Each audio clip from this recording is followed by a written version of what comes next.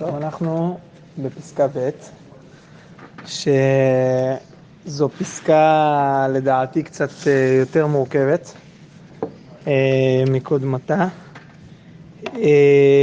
הרבה מושגיות וגם המבנה קצת מבולגן. אני כאילו, אם היה לנו זמן, אני חושב שהיה צריך לקרוא אותה 3 פעמים ואז להתחיל.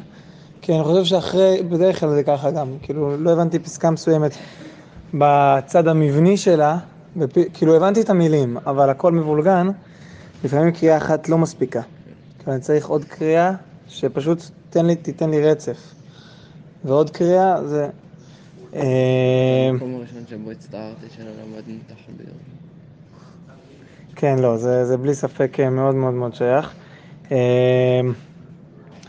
דרך אגב, זה ממש לא רק בפסקאות של הרב קוק. גם בתוספות זה ככה. כלומר, זה בכל תחום אפילו לא רק בתורה. ברגע שאני קורא אותו פעם אחת, פעמיים, 3, לפעמים משהו מתיישב לי במבנה, וקצת יותר קל לגשת אליו. אז נקרא פעם אחת, תסמכו עליי שקראתי יותר מפעם אחת, ונתחיל. מי שרוצה שיעורי בית לקרוא 3.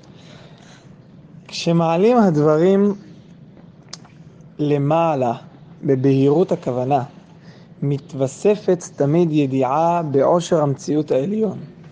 וחשק אהבת עולם ואהבה רבה לאור אינסוף מתבשמת בעדן החיים, והביטו אליו ונהרו. ובהיסח הדעת ועניותו מתקדרים פני שמיים, והוד נהפך לדווה ולאפס מדולדל, והזיקוק השמימי הדורש את תפקידו בחוזקה מדכא את כל יתרון האדם ומקהה את אור השכל וכל תוכני החיים המלאים.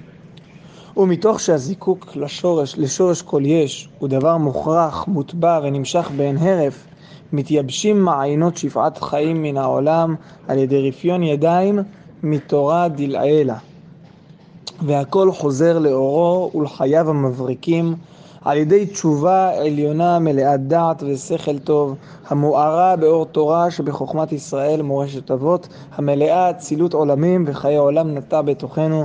זו תורה שבעל פה בכל דרגותיה ובכליל תפארתה. אז אנחנו בתוך עומק הנושא של, דיברנו על איך התורה מופיעה בתוך ישראל, בתורה שבעל פה, ואחרי זה על הפעולה שישראל פועלים בעולם. אנחנו עכשיו מדברים על הזוגיות הזו. על הזוגיות בין הקדוש ברוך הוא לישראל, הקשר בין התורה לאלוקים, וממילא איך בתוך פרטי המציאות אנחנו מתקשרים דרכם לקדוש ברוך הוא. מתוך פרטי התורה אנחנו מתקשרים ממש להשם, דבקים בהשם. עכשיו, פה בפסקה הזאת לדעתי אפשר לכתוב כותרת איך היחס בין השם לישראל משפיע על העולם, לטוב ולרע. אנחנו נתחיל מלטוב, אבל אנחנו נעבור מהר מאוד לרע. כלומר, כשיש חוסר או יש איזשהו טקל בזוגיות הזו, לא הבנתי מה זה?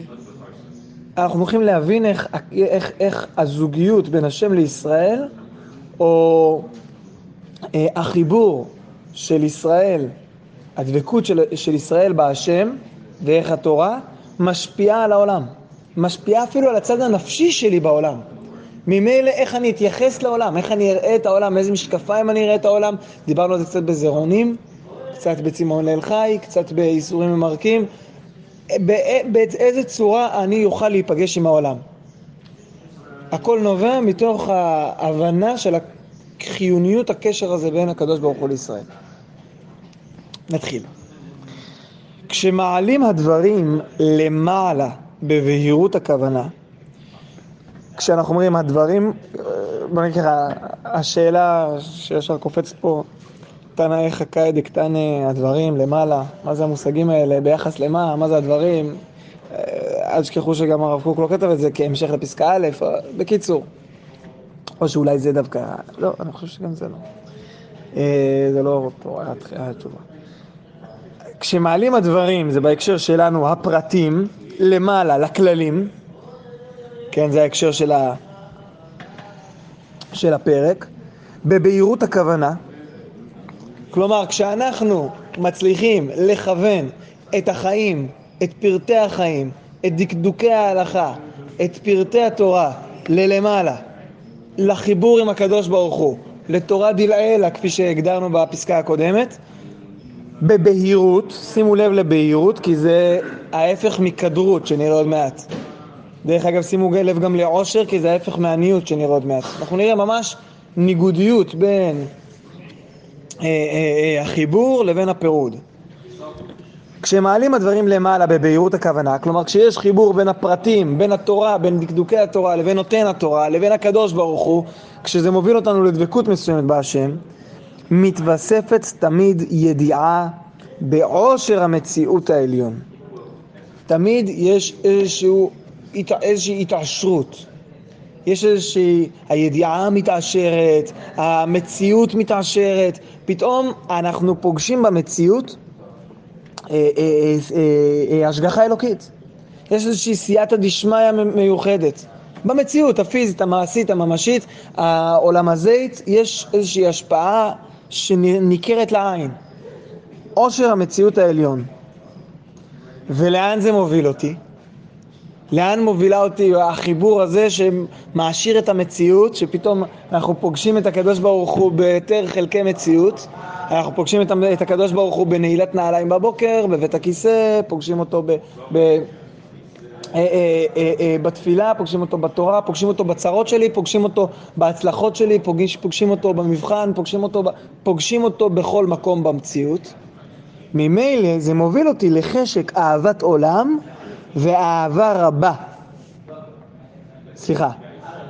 חשק אהבת עולם ואהבה רבה לאור אינסוף מתבשמת בעדן החיים והביטו אליו ונהרו. בואו אולי נסביר את המושגים. אפשר המציאות העליון זה שהשם נמצא בתוך המציאות? כן, שאנחנו פוגשים את השם דרך המציאות. בואו נסביר טיפה את המושגים. אהבת עולם ואהבה רבה, אנחנו מכירים את זה מהתפילה. אנחנו הספרדים טיפה פחות מכירים את זה. אצלנו אין חילוקים, אבל אשכנזים זה מאוד משתנה, נכון? יום חול ושבת, או בוקר וערב, לא, אבל גם יש אולי הגר"א נוהג שביום חול אומרים אהבת עולם ובשבת אהבה רבה, אני חושב, או משהו כזה. ראיתי שיש כמה מנהגים, בקיצור, זה כבר כן מרכיבים את זה יותר, אבל המושגים האלה הם קצת יותר כלליים, כן, כבר בגמרא אנחנו פוגשים אותם, מחלוקת האמוראים, האם אומרים אהבת עולם ואהבה רבה, משם מתגלגלה המחלוקת ההלכתית, אז הרב קוק באורות הקודש מפרש מהי אהבת עולם, אורות הקודש ב', מהי אהבת עולם ומהי אהבה רבה. אני לא אקרא הכל, אבל מדובר פה על הקשר של הצדיקים, של גדולי הנשמה עם העולם, עם כללות העולם.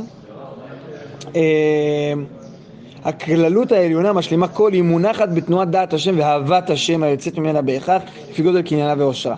דעת השם באהבה רבה, כשהיא מלאה את האור האמיתי שלה לפי ערכה של כל נשמה כפי שהיא יכולה לעשות לקבל, היא מבהקת באורה מוחלטת אהבת עולם, אהבת העולם עם כולם, כל היצורים וכל חוג החיים וההוויה שלהם. או בחלוקה גסה, אהבה רבה שייכת לאהבה ישירה לקדוש ברוך הוא, ואהבת עולם שייכת לאהבה דרך הופעות. לקשר שלנו עם השם שמתבטא דרך ההופעות. אהבה רבה זה הופעות? אהבה רבה זה ישיר, אהבת עולם זה דרך העולם. דרך אגב החילוק הזה הוא לא רק של הרב קוק, אלא בעל התניא גם מביא את החילוק הזה. כותב בעל התניא, לא הבאתי אותו כי זה פרוס על שני פרקים שלמים, ואמרתי גם ככה אנחנו לא נקריא עכשיו את כולם, אבל הוא אומר שאהבה רבה שייכת להמשכת האור העליון ללמטה, ואהבת עולם להתעלות האור התחתון ללמעלה. כלומר, הקשר שנוצר מתוך העולם, או הקשר שנוצר מכוח הקדוש ברוך הוא, מכוח החיבור לקדוש ברוך הוא באופן ישיר. זה פחות או יותר חלוקה שווה. זה תניא פרק מ"ד בעיקר, מ"ג מ"ד. אוקיי, נחזור אלינו. חשק אהבת עולם ואהבה רבה, שזה בדיוק הנושא שלנו, של הכרת השם דרך הפרטים, דרך הדקדוקים ודרך הכללים, דרך האופן הישיר, אם זה בא לידי ביטוי בהלכה ואמונה, ואם זה בא לידי ביטוי בעצם מציאת הצד הנשמתי הפנימי של הפרטים של התורה. אז חשק אהבת עולם ואהבה רבה לאור אין סוף מתבשמת בעדן החיים, כלומר האהבה הכפולה הזו מקבלת גם מטוב העולם, והביטו אליו ונחרו. שימו לב לאיזה תנועת נפש זה מוביל אותנו, נהירה, הארת פנים. הארת פנים. יש פה איזושהי רחבות, עושר, הארת פנים, בהירות. כל המושגים האלה שייכים למקום שבו אנחנו מחברים בין פרטי ודקדוקי התורה לבין אותנה. בין מציאות העולם הזה לכל צרותיה, ואמרנו כבר, בסופו של דבר אם לא היה צרות לא היה בבא קמא. לכל צרותיה ותהפוכותיה, ומשם לקדוש ברוך הוא. בין כל הפוליטיקה העולמית והמלחמות לבין למלחמות השם. בסדר? זה איזושהי תנועה שהיא מרחיבת המציאות, חיבור בין אהבת עולם לאהבה רבה, היא יוצרת איזושהי נהרה. כשהיא מתחברת, מקבלת, מתבשמת מהטוב שיש בחיים בעולם. כלומר, הקשר הזה מתחבר לנו אוטומטית לצד הטוב והשלם של החיים שלנו. עדן החיים. ישר לשם זה שייך, לעולם הזה, לצד החיובי של החיים שלנו. האהבה כאילו מתחבר? כן, האהבה בעצם זה ביטוי של הקשר שלנו עם הקדוש ברוך הוא, באיזה דרך שלא תהיה, שהיא האהבה הזו, היא אוטומטית משפיעה לנו על צורת החיים שלנו. לכן גם שמנו בכותרת, היחס בין השם לישראל משפיע על העולם. זה משפיע על הצד הנפשי, על צורת החיים, על איך אני מסתכל על העולם. תכף מהשלילה נבין קצת יותר את החיוב. אוקיי, עד כאן, כשמעלים הדברים למעלה בבהירות הכוונה. ובהיסח הדעת ועניותו, עניותו של מי? של הדעת. אולי היה צריך להיות... טוב, כן, לא. בהיסח הדעת ועניותו. מתקדרים פני שמיים. אם קודם אנחנו ראינו בהירות, פה אנחנו רואים קדרות. קדרות. הקדרות, דרך אגב, היום בבוקר, עדיין אני חושב, יום מעונן, אפשר להרגיש את זה. הקדרות היא מסתירה לנו איזשהו צד ביחס שלנו לאלוקים. והרב צבי יהודה מציין פה לגמרא, כן, מי שחרב בית המקדש לא נראית רקיע בטהרתה, הגמרא בסוף ברכות, נכון, לגבי הברכות, ברכה על, כן, על רקיע בטהרתה. על בי שמיים קדרות ושק אשים כסותם. אנחנו ראינו את הגמרא הזו באורות התחייה ממ"ח. לפי החישוב שלי הרב חן אמור להיות שם איפשהו, נכון? כן. כן. זה נראה לי. כן, מה הוא בזה? הוא עבר את המלאכים, את האדם והמלאכים? ממבר. כן, אנחנו... אוקיי, אז כן, אז תכף. אז תעדכנו אותי איך הוא מסביר את זה. אז העניין של הפסקה פה, אנחנו לא נקריא את כולה, אבל הערת התורה מן השמיים של זמן הגלות מעולפת היא הקדרות והשק המכסה. כלומר, יש קשר גדול בין חורבן בית המקדש לבין הקדרות, לבין צורת חיים שלא פוגשת באופן ישיר את הקדוש ברוך הוא. שתפיסת השמיים שלנו, התפיסה של גובה השמיים שלנו, מכוסה בקדרות, בעבים, באיזשהו צד שמפריע לנו לתפוס את דעת אלוקים אמת. וממילא בזמן גאולה, בזמן תחייה, בזמן בית מקדש, ההשקפה שלנו, יכולת ההשקפה שלנו, גובה השמיים שלנו עולה. יכולת ההשקפה שלנו, הראייה שלנו בקדוש ברוך הוא, היא משתנה. בסדר? זה מהות הפסקה פה. בעת קרבת הקץ יבוא רוח המתאר את השמיים מקדרותם, המסיר את השק המכסה עליהם, ואז אלה אשר לא הסתגלו לתורה עולה למעלה, בוקעת הקדרות והשק, חושבים שאין להם תורה מן השמיים. וזה שורש ועניין הכפירה שבא לפני הגאולה. אוקיי, נחזור אלינו. ובהיסח הדעת ועניותו מתקדרים פני שמיים, והוד נהפך לדווה. שימו לב, הוד ודווה בהיפוך אותיות. הוד, בעצם צורת החיים השלמה, היפה, הופכת לצורה הכי מכוערת ודחויה, הכי מנותקת. לאפס מדולדל. מה זה מדולדל? איבר שמנותק מהגוף החי.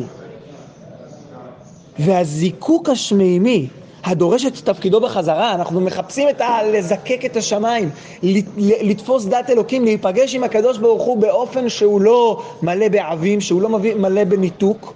הניתוק הזה בקשר בין הקדוש ברוך הוא לישראל הוא לא טוב לנו, הוא לא בריא לנו, אנחנו פתאום כל העולם שלנו נתפס בקדרות, במסכנות, בדחייה, בדווה, בדלדול. והזיקוק השמימי הדורש את תפקידו בחוזקה מדכא את כל יתרון האדם ומקהה את אור השכל וכל תוכני החיים המלאים. כלומר, דווקא במצב הזה מגיע הרצון להיפגש עם הקדוש ברוך הוא ודוחה את כל העולם הזה, ודוחה את כל המפגש של החיים שלי. למה? כי אין בית מקדש, כי המוזיקה זה לא שירת הלוויים, וכי אכילת בשר זה לא קורבנות, זה לא שלמים, וכי בעצם אין את מציאות הקודש של בית מקדש, אין מציאות הקודש של גאולה, אין מציאות קודש של מפגש ישיר עם הקדוש ברוך הוא, של שמיים בטהרתם. אין, אנחנו לא מצליחים להיפגש עם הקדוש ברוך הוא, וממילא זה משפיע על כל זה משפיע על צורה שבעצם החיים שלנו מושפלים יותר, מדוכאים יותר. הרצון שלנו להיפגש עם הקדוש ברוך הוא בא על חשבון יתרון האדם. אוקיי. שוב, איך עובד כאן הקשר הנסיבתי בין שניים והזיקוק השמימי גם מדכא? ברגע שאני רוצה להיפגש עם הקדוש ברוך הוא, אני לא מצליח לעשות זה דרך אהבת עולם, אלא רק דרך אהבה רבה. והאהבה רבה הזאת, הקשר שלי הישיר עם הקדוש ברוך הוא, כן, אתם איתי במושגים, נכון? ניסינו להגדיר מושגים. הקשר הישיר עם הקדוש ברוך הוא בא על חשבון החיים שלי, עצם החיים. אני לא מצליח לפגוש את הקדוש ברוך הוא דרך פרטי ודקדוקי התורה. אני לא מצליח לפגוש את הקדוש ברוך הוא דרך, וזה מה שקורה בגלות. זאת סיבת הגלות, וזה גם מה שקורה בגלות. שלא בירכו בתורה תחילה. זה בעצם תחילת קדרות השמיים. אני לא מצליח לחבר בין העולם, בין אהבת העולם, לבין אהבה רבה, לבין המקור השמימי. לבין השורש, הזכרנו את הביטוי שורש, לבין השורש. אנחנו נראה פה עוד, שימו לב, ומתוך הזיקוק, אמרנו שהקדרות זה איזה שנדמה את זה, רם דמה את זה, לאיזשהו צד של עננים שמכסים את השמיים, בעצם זה הפשט. זה איזשהם, כן, איך אומרת הגמרא, אלביש שמיים כדרות ושק אשים כסותם. זה איזשהו משהו שמטשטש לנו את היחס שלנו לאלוקות בהסבר של הרב קוק. ממילא כשאנחנו מזקקים, מנקים, מסירים את כל המפריעים, את כל המכשולים, כן, זיקוק זה כמו מים מזוקקים. ממילא אנחנו מצליחים להיפגש אותו בצורה ישירה, וממילא, ואז במצב הזה, כשאנחנו מפגשים את בצורה ישירה, זה ממילא מועך ומרסק את כל האנושות. אין לנו מקום שם. זה בא על חשבוננו, על חשבון החיים שלנו. למה? כי אני עדיין לא מצליח לתפוס את הקשר שבין פרטי התורה, בין פרטי החיים, לבין הקדוש ברוך הוא. דבר כזה זה כישרון שנולד בארץ ישראל. דרך אגב, במקום שבו הפרטים באים לידי ביטוי, לא רק כציונים, אלא בצורה ממשית והכי חיה ותוססת.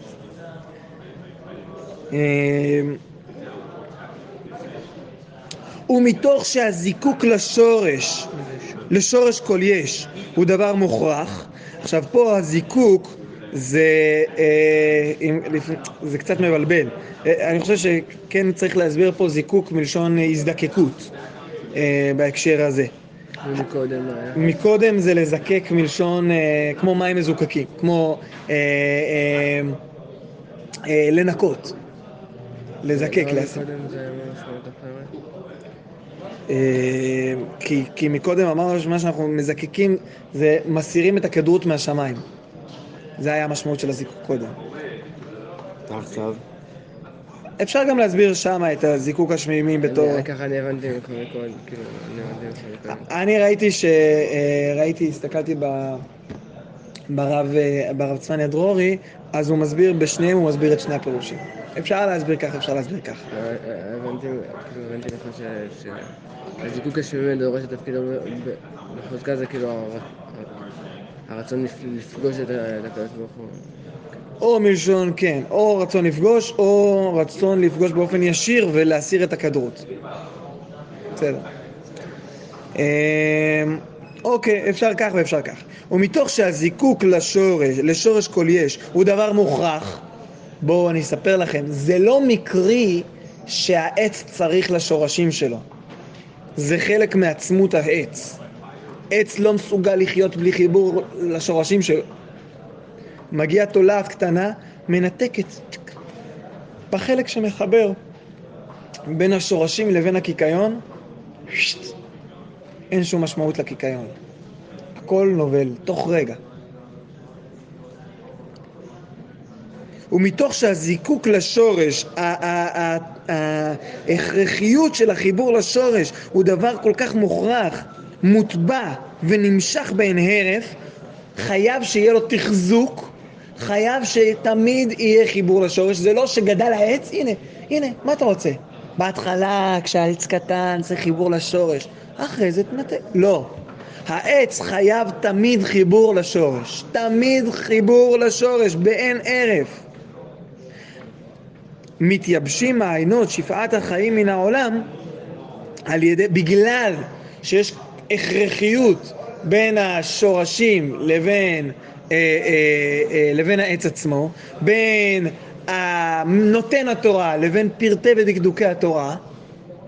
אני משתדל להחזיר את זה לנושא שלנו. מתייבשים מעיינות שפעת החיים מן העולם על ידי רפיון ידיים מתורה דלעילה. מתייבשים המעיינות, אנחנו לא מסוגלים. זהו. ניתוק מהשורש פירושו לא לקבל יותר את השפע הזה, את שפע החיים הזה. ממה? מתורה דלעילה. תורה שמחברת אותנו לצד העליון שלנו, מקשרת אותנו לצד העליון של התורה, מקשרת אותנו לנותן התורה. זה לא סתם תורה, זה תורה שמחברת אותנו. אתה רוצה שאני אזוז ותעמיד בינתיים כאן? והכל תורה דלעילה, בסדר? פירוש תורה שמקשרת אותנו לצד העליון. אנחנו ראינו את זה גם בפסקה הקודמת, אותו רעיון. על ידי רפיון ידיים מהתורה הזאת, ברגע שאני לא מצליח לתפוס את התורה הזאת, התורה שמקשרת אותי לצד העליון, ממילא אני מנתק בין השורש לבין הענפים. אני מתפלפל בענפי התורה, בלי שזה מחובר בסופו של דבר לברכות התורה, לנותן התורה, לקבלת התורה, לנשיקת ספר התורה, לחיבור הפנימי לתורה, לחוויית החיים שמחוברת רגשית ללימוד התורה, לדבקות בהשם שהיא מופיעה דרך התורה. אוקיי, והכל חוזר לאורו ולחייו המבריקים. קחו, בחינם, טיפ. אתה רוצה להחזיר את זה? אתה רוצה להחזיר את הזוגיות הזו שממילא משפיעה באופן חריף על החיים, אם לטוב ואם לרע? על נקודת ההשקפה בחיים. אתה רוצה את זה? בוא, אני אתן לך. אחרי הספר הזה, אורות התורה, מגיע אורות התשובה. פתח שם תצליח. שימו לב. והכל חוזר לאורו ולחייו המבריקים על ידי תשובה עליונה.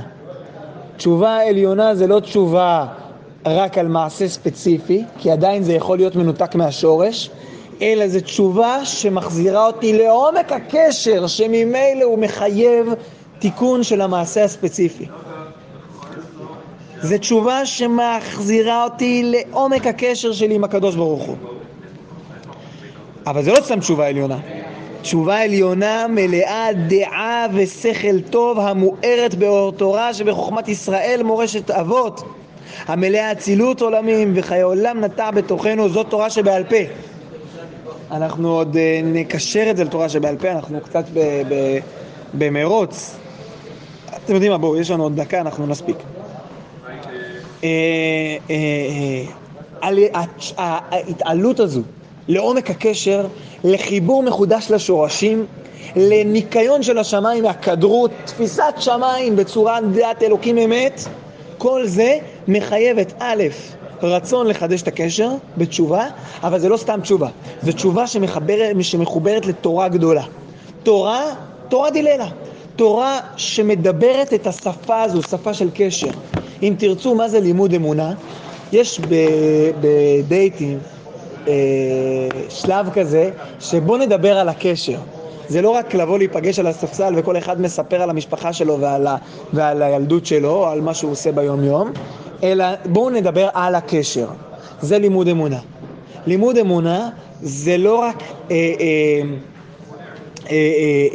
לדבר את הפרטים, אלא לדבר על הקשר עצמו, לדבר על החיבור בין הקדוש ברוך הוא אלינו. וממילא כשיש פה תשובה עליונה מלאה דעת ושכל טוב, המוארה באור תורה שבחוכמת ישראל מורשת אבות, כן? המלאה אצילות עולמים וחיי עולם נטע בתוכנו, זו תורה שבעל פה בכל דרגותיה ובכלל תפארתה.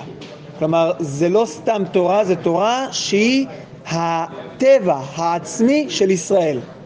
תורה שבעל פה, כמו שהגדרנו בפרק א', תורה שהיא הטבע העצמי של ישראל. אז ממילא, אנחנו ממש נעצור פה, וסליחה שלא הספקנו יותר לפרט את הסוף, אז ממילא הקשר מתחדש, ממילא אנחנו מצליחים לחבר בין הפרטים, הדקדוקים, פרטי ההלכות לבין השורשים, לבין הקדוש ברוך הוא, לבין הדבקות בהשם, בין אהבת עולם לאהבה רבה, ואין עניות ואין קדרות ואין דווה ואין דלדול, וממילא אנחנו מצליחים לקחת את התורה הזו ובתוך הפרטים למצוא את הקדוש ברוך הוא. חזקים וברוכים. תודה רבה.